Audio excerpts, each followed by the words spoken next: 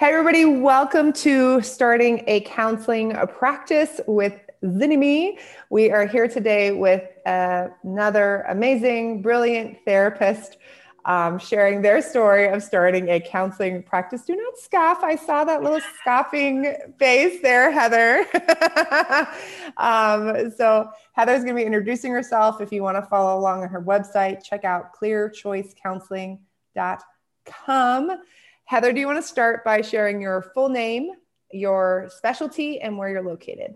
Sure. So I'm Heather Sigwin, and my specialties are couples therapy and sex addiction and betrayal trauma recovery. I am actually in the process of moving. So I've been located in the San Gabriel Valley / Inland Empire of California, and now I'm basically moving deeper into the Inland Empire.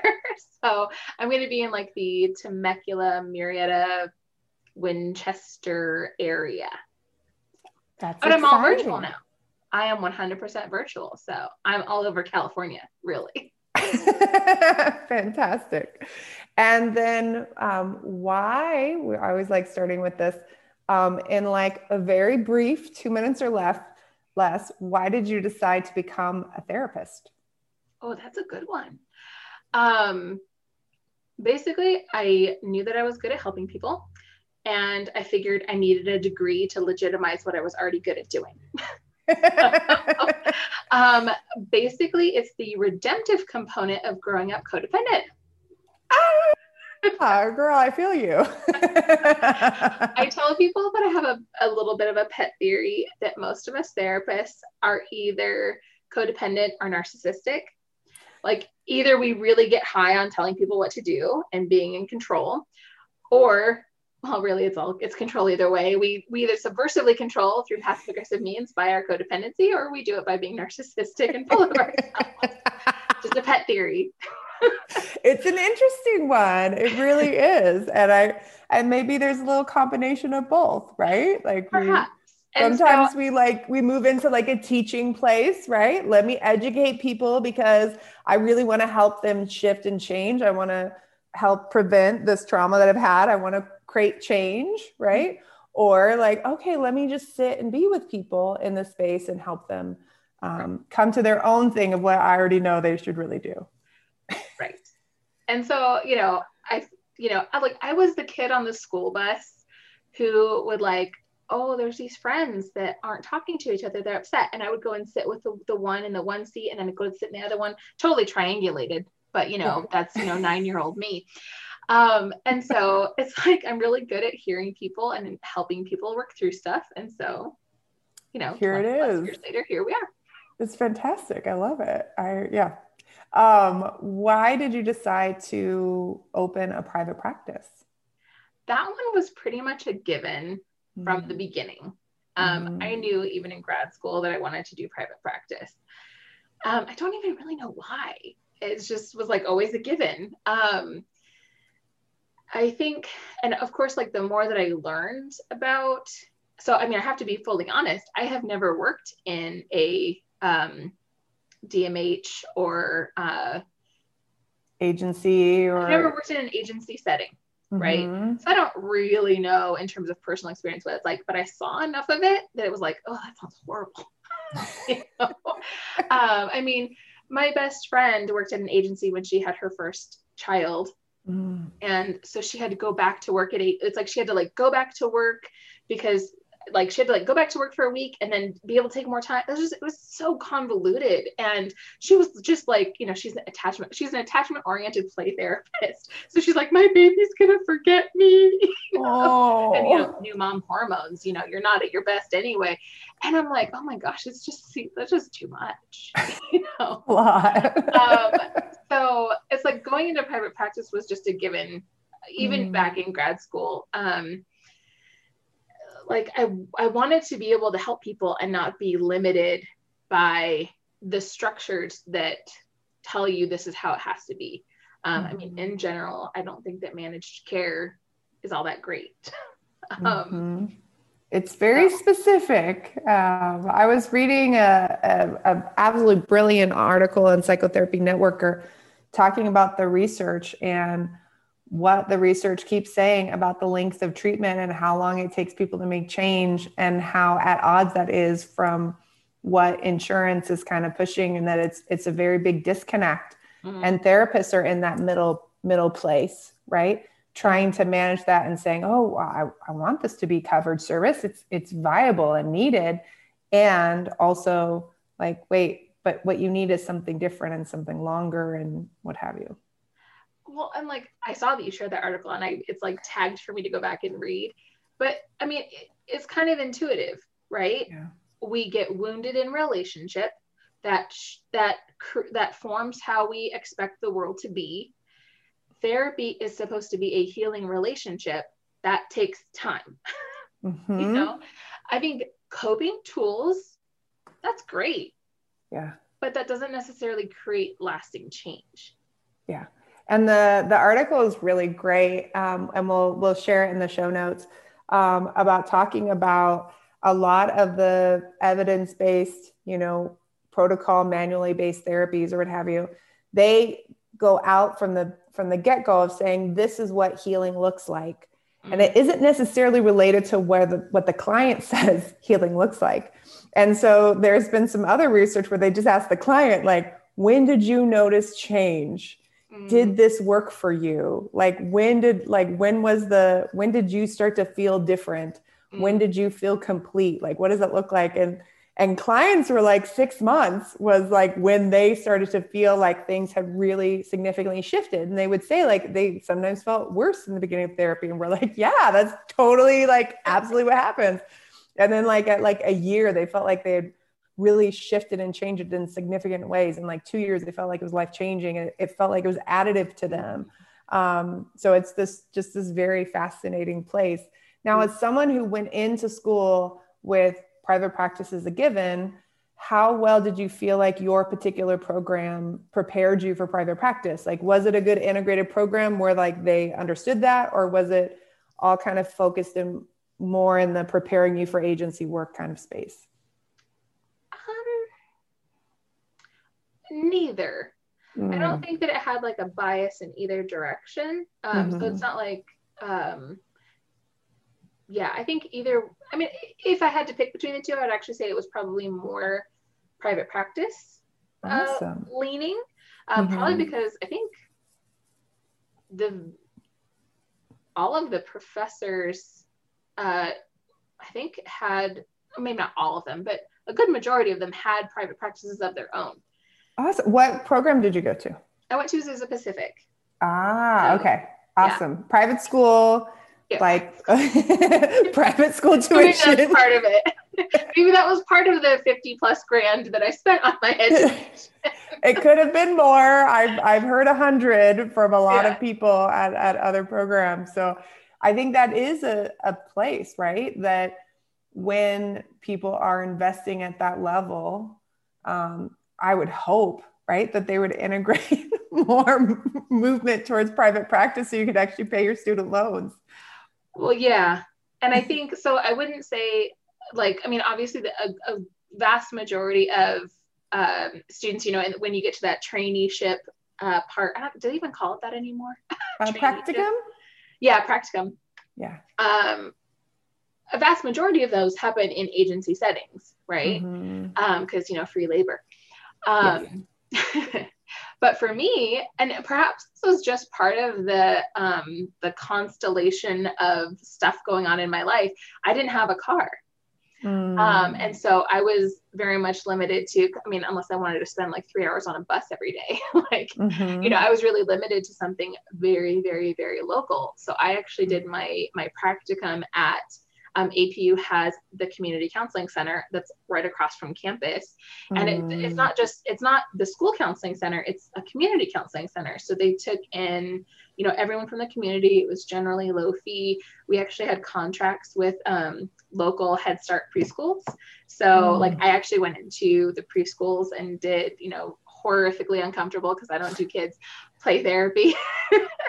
As part of my learning. And I'm like, yep, no, we're not doing kids. That is not my arena. But I got the experience of being in a community setting, but on a much smaller scale. And without the pressure of like billable hours and all that kind of thing. That's fantastic. Yeah. And then when did you actually open up your private practice? So I opened my private practice in 2014. No, okay. That's not right. 2016. It's been 4 okay. years. It's been 4 years. So I opened in 2016, right after when my oldest was like 4 months old ish. So, my practicum was in community mental health. When I graduated, I was burnt out and I took 2 years away from therapy. And then I, came back to it, and again, in a very small community mental health setting. And then I finished out my internship. Now we would call it an associateship. I don't know. In a private practice setting where I learned to specialize in sex addiction.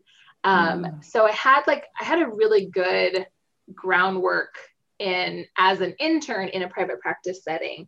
And my private practice supervisor is one of the most amazing human beings on the planet. I just adore him. I learned so much and grew so much.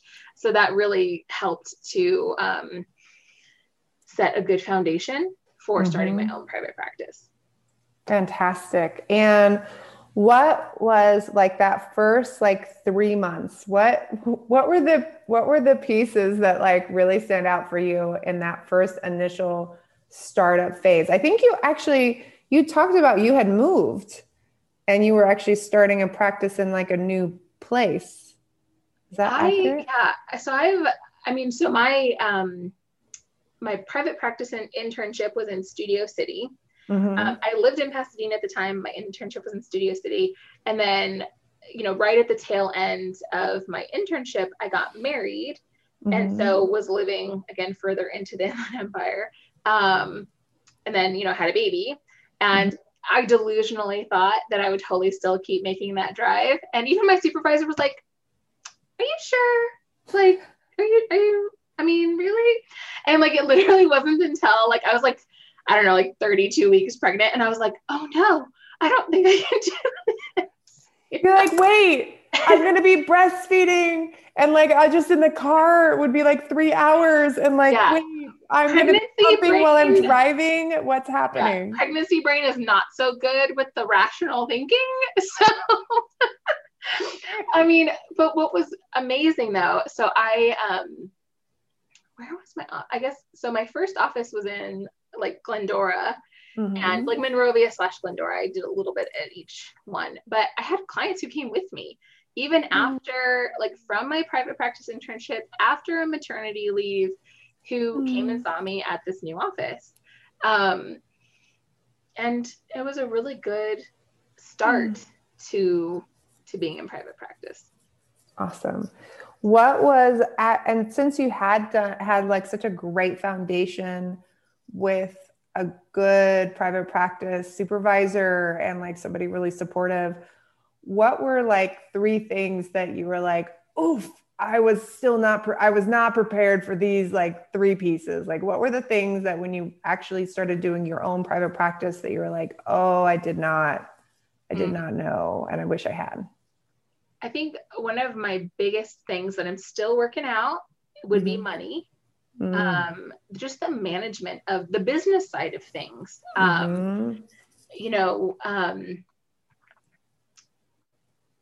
And not just, I think I'd figured out the fee setting part. So it wasn't that, it was just kind of basics, taking stuff to the bank,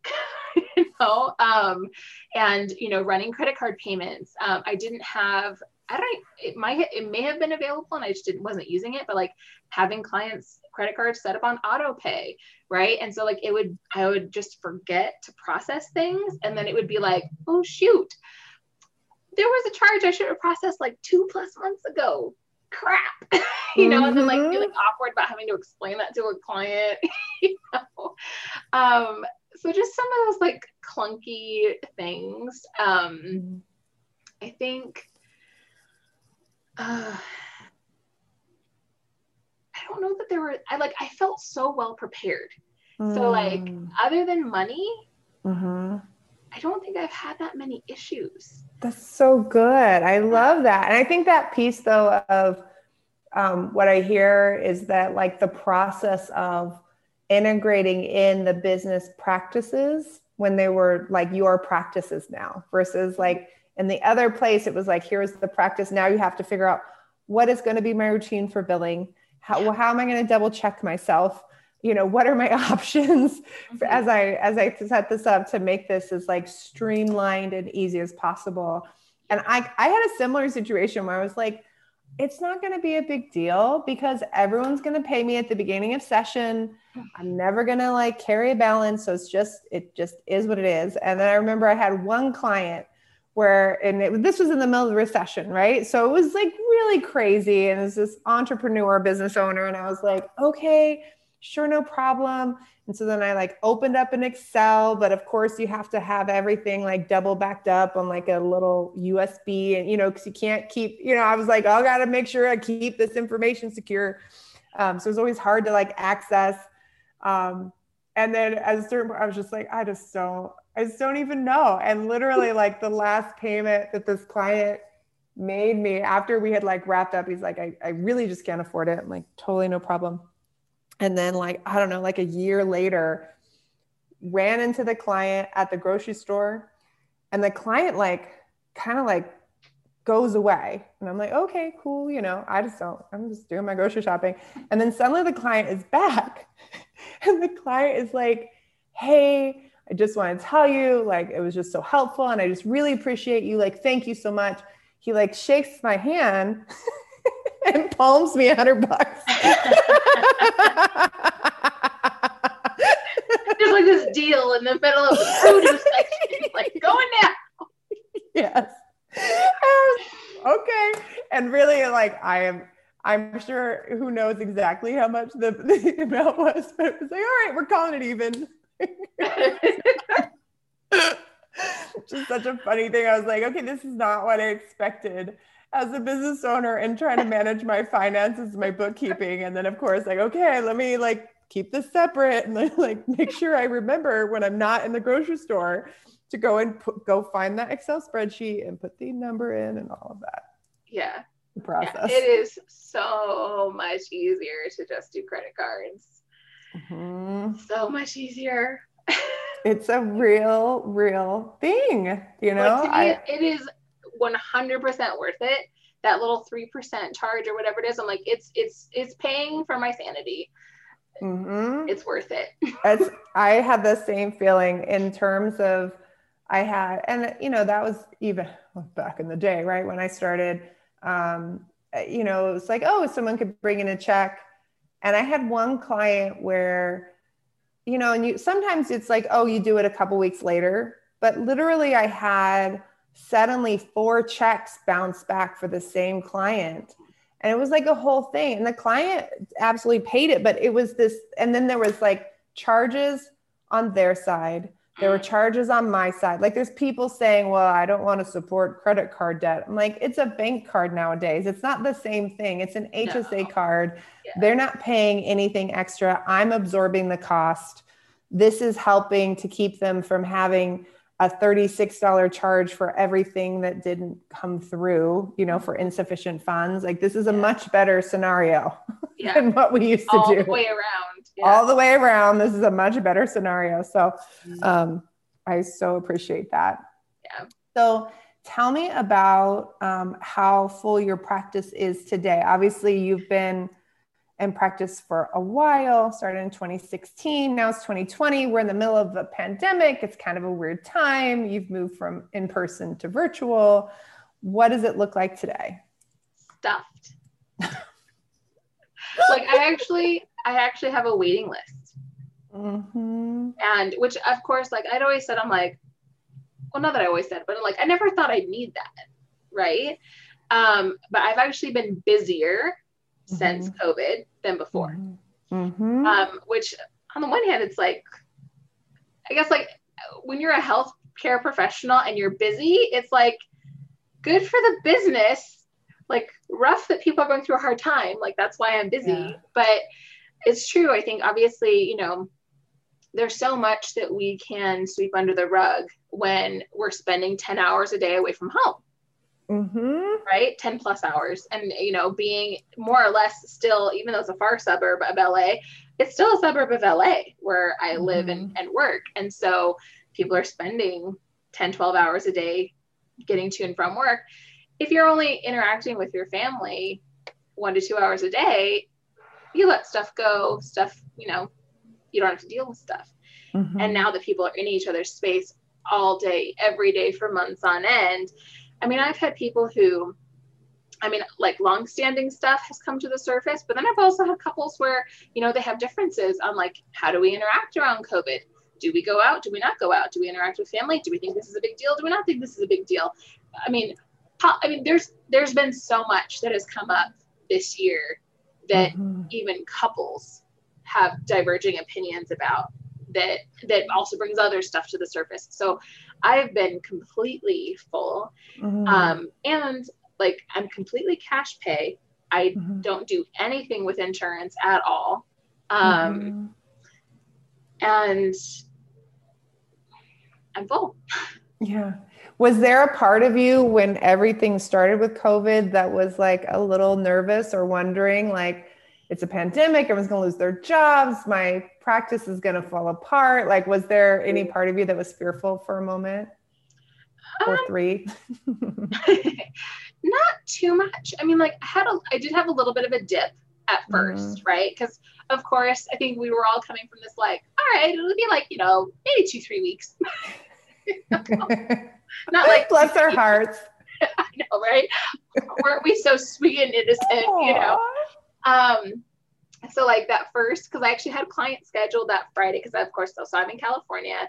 We shut down March 13th. I had clients that day. And so it was like, oh, well, now suddenly we can't meet. So what should we do? And I think I had like 1 or 2 that were like, okay, with meeting virtual, because I'd done a little bit of, you know, a session or 2 here and there virtual, but like massively switch all of a sudden. A few people were like, well, let's just see how this plays out.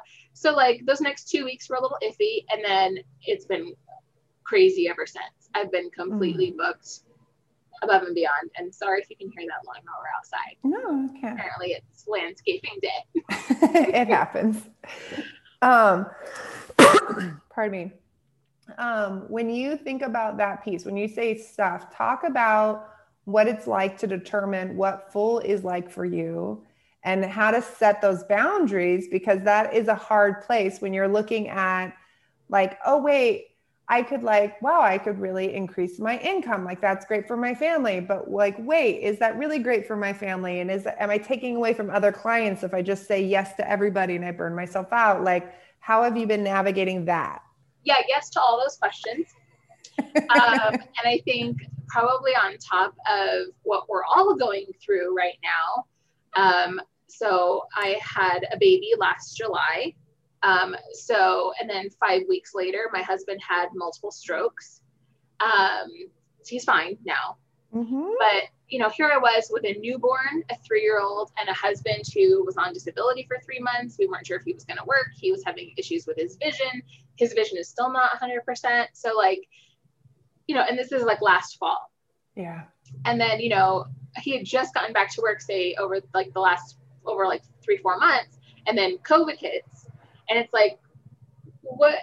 So, you know, from like July of 2019 to this summer, it was a lot. And then, you know, fast forwarding past that, you know, so my husband has some health stuff. He had pre-existing health stuff too.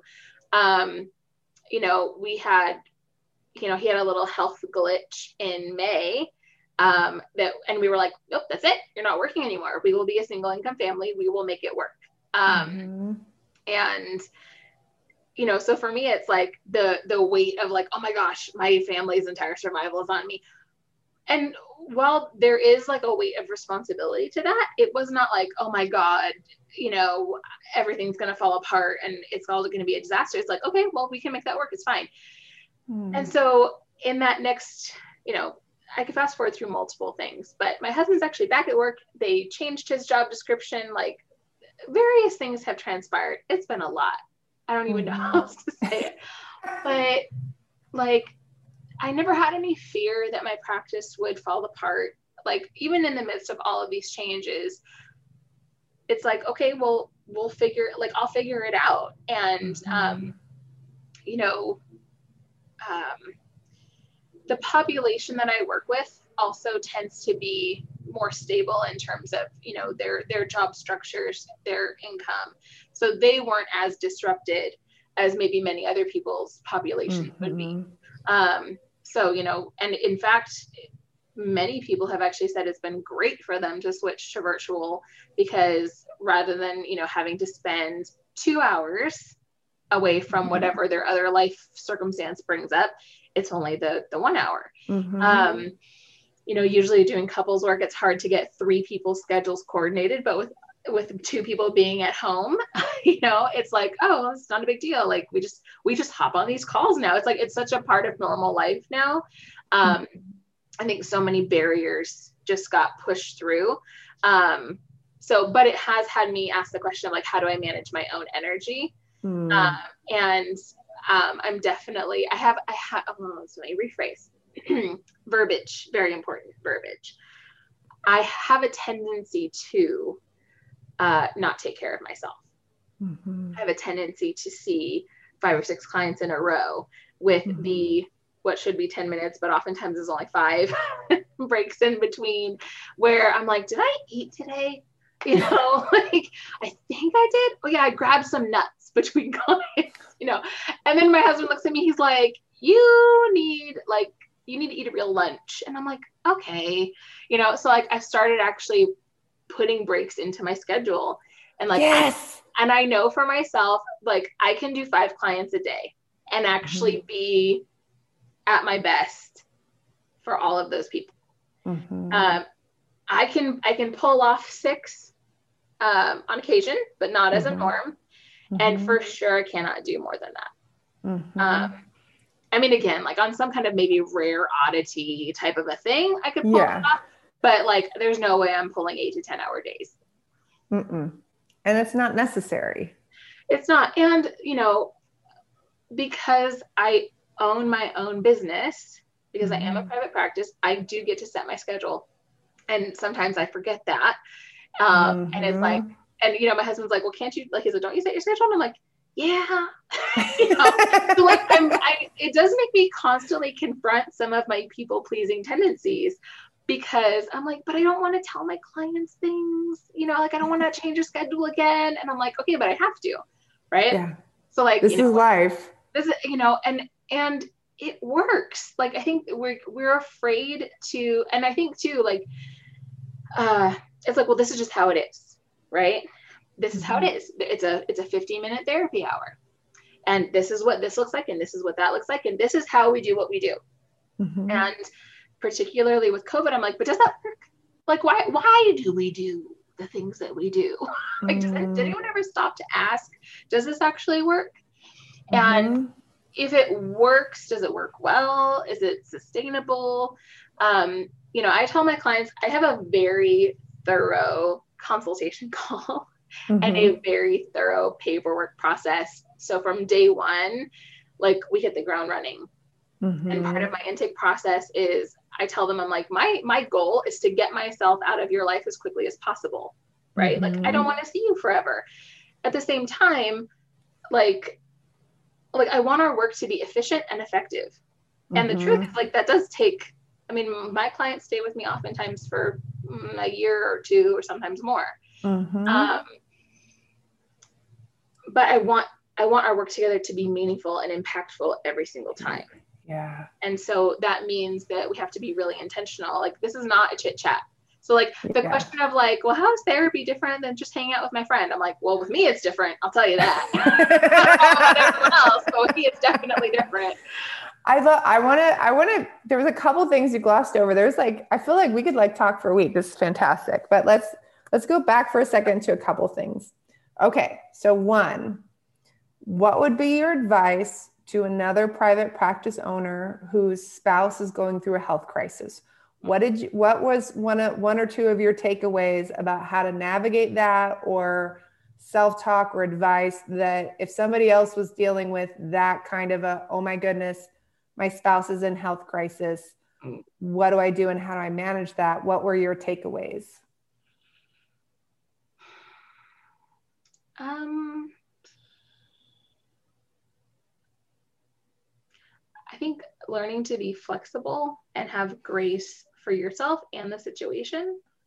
I think like there was just so many unknowns, right? Like, are we going to need to go to the emergency room this week? I don't know. Maybe, you know? And I think also like preparing clients for that. So that's actually part of my informed consent. I'm like, I'm a mom of 2 young kids and I have a spouse with health issues. That might mean that I might have to late cancel sometimes. And I think sometimes, you know, when you have those kinds of things in your family, it shifts your perspective to, you know, not to be callous, but it's like everyone else can suck it up and deal. Like my family comes first. My life will revolve around my family. So like, and you will, like when you start off from that frame of mind, you get people around you who deal with it, you know? And who understand that like you're giving of yourself exactly what you would tell them to give of themselves. That if a couple said, oh my goodness, like, go take care of your kid. Like, go take care of your kid. Go take care of your spouse. Like, do not come to my session sick. You know, like you're going to know how to navigate that and say, of course, if you're taking your spouse to the emergency room, that's what you need to do. Like, that's just a thing, right?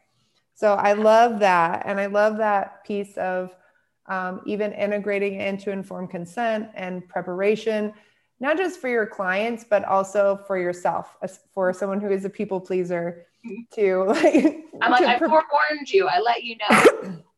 You had the moment in the beginning with informed consent where you could have been like, I don't like that. And you'd be like, cool, let me refer you out because this is my life. And this is the reality. And I think that when you know, I listened to you and Kelly share, I think you shared about it in boot camp. And then you also shared about it at Therapy Reimagined, the whole informed consent and the parrot thing, which was freaking hysterical.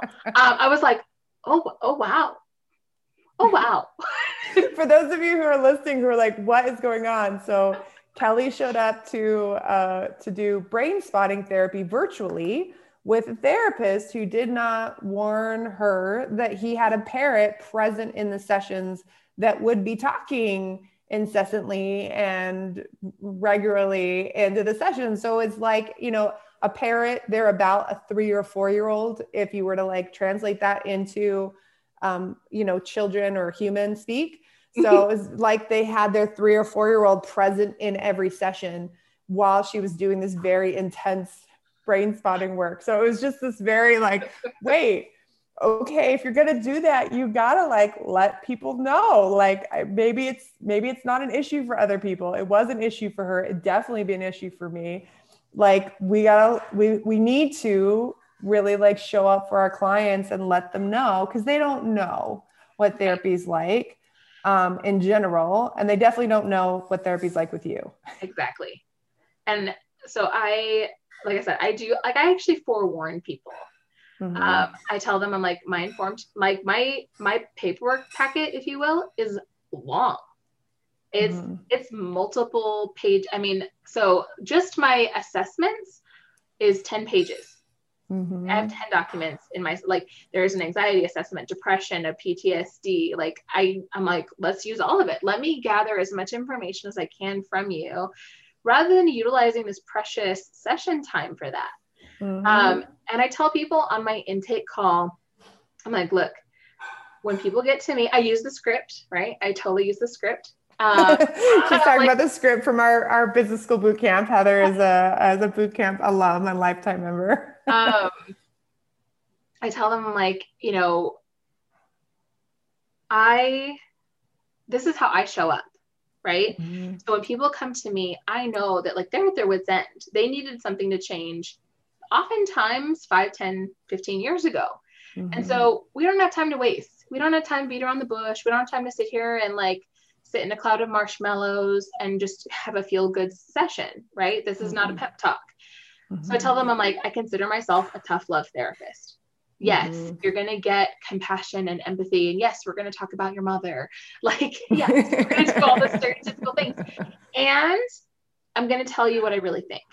I'm going to tell it like it is. I'm going to confront you. I'm going to challenge you.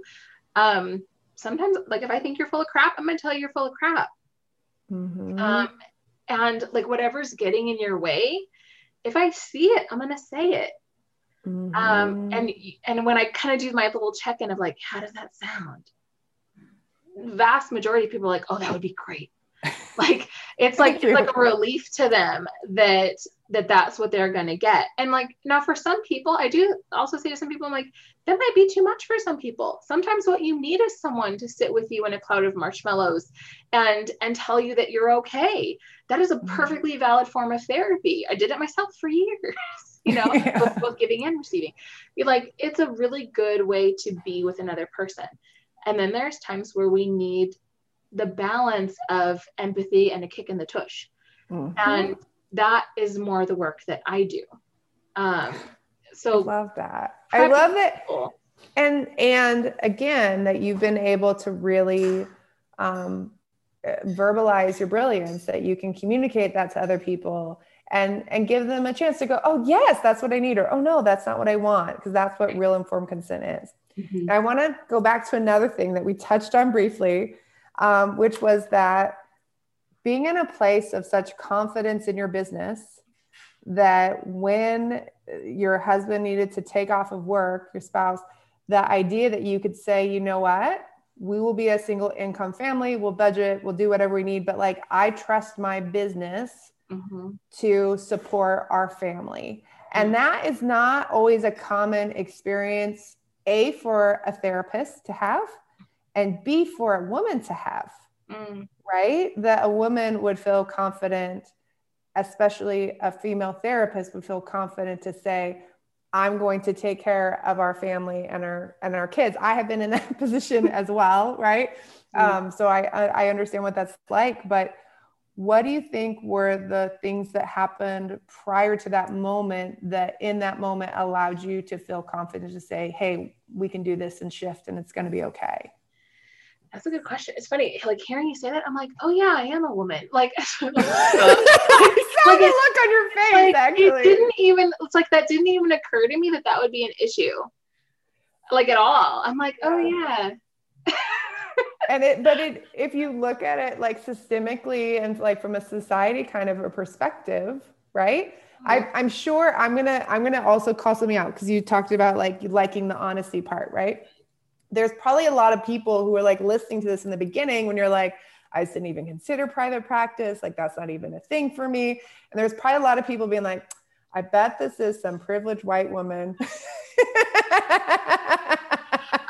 White woman is correct. Well, privilege inherent to being white, yes.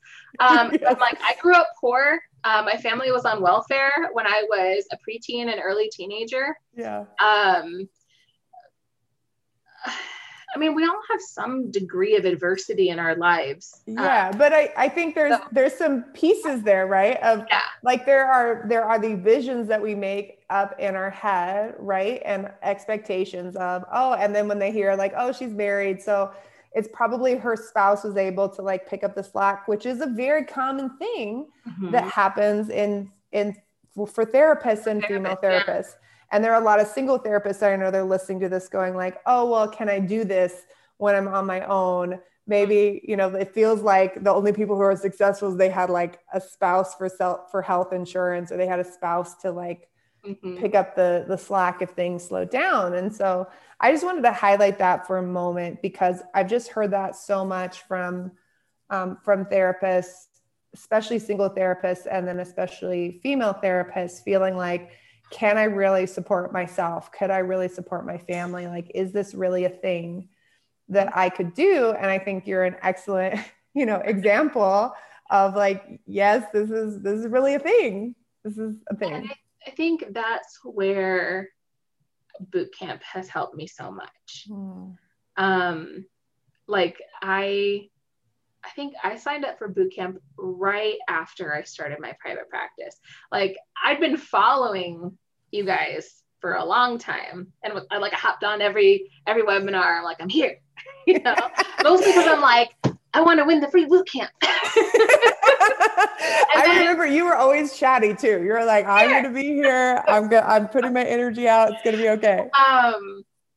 And then of course, like, that last time I'm like, all right, it's worth it. And I'm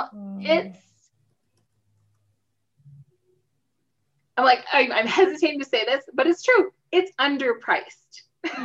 It is. Because there is so much out there that is similarly priced, but it's like 6 weeks, right?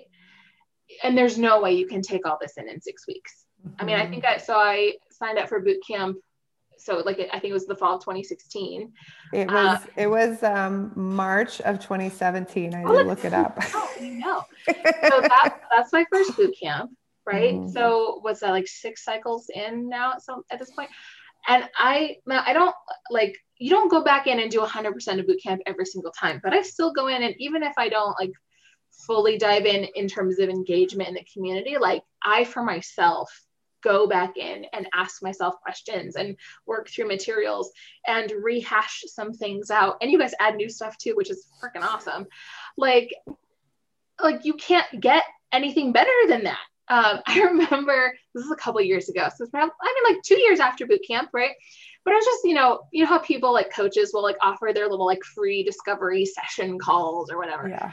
I've hopped on a few of those just because why not? It's a free thing. Right? Why not get someone's feedback? And, then you do the chat of, what the investment would be. And I remember one person who barely had anything on her website. She had a few testimonials from other therapists, and she specialized in coaching therapists.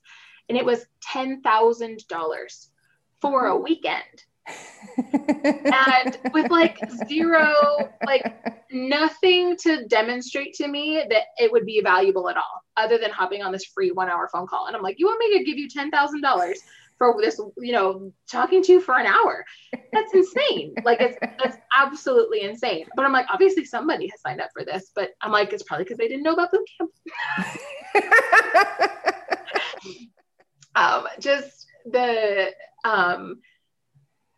So like me being able to say that I'm 100%, and I've never taken insurance. I'm 100% cash pay. I am, I'm more expensive. I mean, I'm probably like in the 80 or 85th percentile of what people charge. I definitely charge more than the average therapist. I don't charge as much as some people though.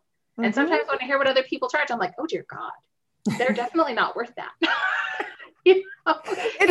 It's we all have our stuff, right? We're like, wait, is that really, what is that? And it's all money stuff when we get into those comparison things. But to like, no, I'm talking about people where I'm like, oh, like this, like coaches, for example, like coaches with quotations, because anyone can put that label on themselves. Yeah. And then I get the fallout that comes into my office where they say, this therapist said this. And I'm like, oh God, I'm so sorry. Like, on behalf of helping professionals, that's not okay, My favorite one of those was I got a couple that came in and they tell me, and it was a referral, it was like they had come from another therapist. And so I didn't do my full assessment and I didn't screen for domestic violence because I made the assumption that if they were doing couples work, that person would have already screened that out. So they come in and they start telling this story, this horrible story that ended in arrests and violence and someone almost, like being like bruises all over their neck, just terrible stuff. And they went in and told this story to another therapist, and the therapist listened and said, go home and be nice to each other. That was literally the intervention. And when they came into me and I said, look, you guys are not ready for couples therapy, and here's why, and this is really concerning, and you need your therapist and you need your therapist. And they're like, yeah, like we're in agreement. Like everybody was on the same page that like, no, that was weird. Like that was people were in jail and people were injured, and like, this is not okay. I just had a couple that I started with last week, and they were seeing a couples therapist. I'm going to pause because I don't want to go into, do not, Heather, you know better. This is too broad. Well, okay. Let me repackage. because this has happened on more than one occasion. Okay. Where a couples therapist advice is go out on date night. You guys just need date night. Mm-hmm. And I'm like, no, there's been massive betrayal and like complete epic loss of trust in this relationship. Going out for an ice cream cone or froyo is not going to help. No, we have $10,000 of charges from the exotic dancer and the escort and all the things. Like, no, right. No, it's not a thing. And that is my world. I mean, like I have had more than one client with 6 figures in sexual acting out debt that their partner didn't know about. Yeah. And when that revelation comes up, I mean, I feel really strongly about it because it shatters people's lives. Yeah. And I have to have conversations with people about, okay, so that marriage is over. The marriage that you thought you had is over. And as sad as that is for people, it's also really liberating that now I might have the freedom to still choose this person, but also reshape the relationship. Mm-hmm. Oh, so much good stuff. Like what we do is so cool. It is. Oh my gosh. Well, I know that we have gone like way over our normal like short podcast thing, but for those of you who are listening, I hope that you took some goodies away. Let's wrap it up with if there was one piece of advice that you wanted to give to, whether it is somebody who's starting from scratch in a new city like you, or somebody who's it doesn't really matter, just one piece of advice to other private practice owners that you wish, like, oh, this is the takeaway from me, Heather, to you. I'm going to cheat and do a slight double. Okay. Double's good. Networking is your best friend. Mm-hmm. Get into boot camp and network with them.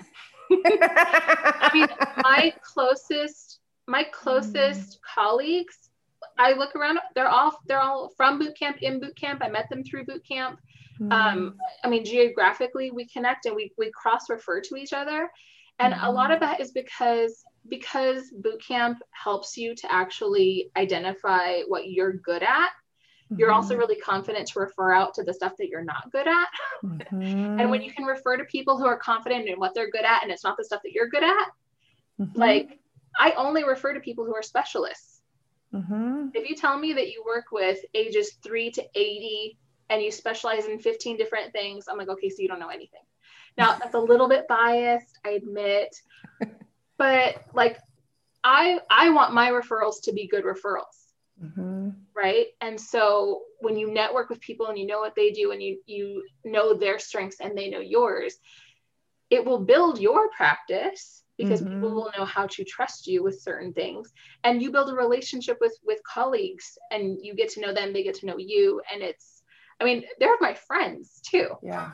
You know, it's a personal relationship. I think the other thing too, that is, and it's something we didn't talk about a lot in the very beginning. And I think we didn't even realize we did it when we built boot camp. We didn't realize we did, but we didn't, how much clinical training we infuse into every aspect of boot camp. That my work as a faculty, Kelly and my work as clinical supervisors, like all the clinical consultation that we're doing, all of that is like infused in this kind of like effortless way into every aspect. When you talk with other therapists who haven't been through a process of extensive training for private practice, you realize like they don't know how to have a conversation on the phone and do an appropriate intake. They don't know how to screen people out. They don't know how to like really look at what informed consent is and how to do that. They don't know how to make sure that their business processes are really like supportive of the client experience and like kind of like, you know, should really show up as a professional. And so it ends up when you're referring out to people kind of haphazardly in private practice, sometimes you don't know what kind of story you're going to get back. And it's an embarrassing thing to like refer out to someone and then like get some kind of nightmare story back. And when people have kind of gone through this similar like training program, it's like you guys all went through the same private practice training program, you know, like in general, like there's a 75% chance like, oh, we're all on the same page. We have the same background.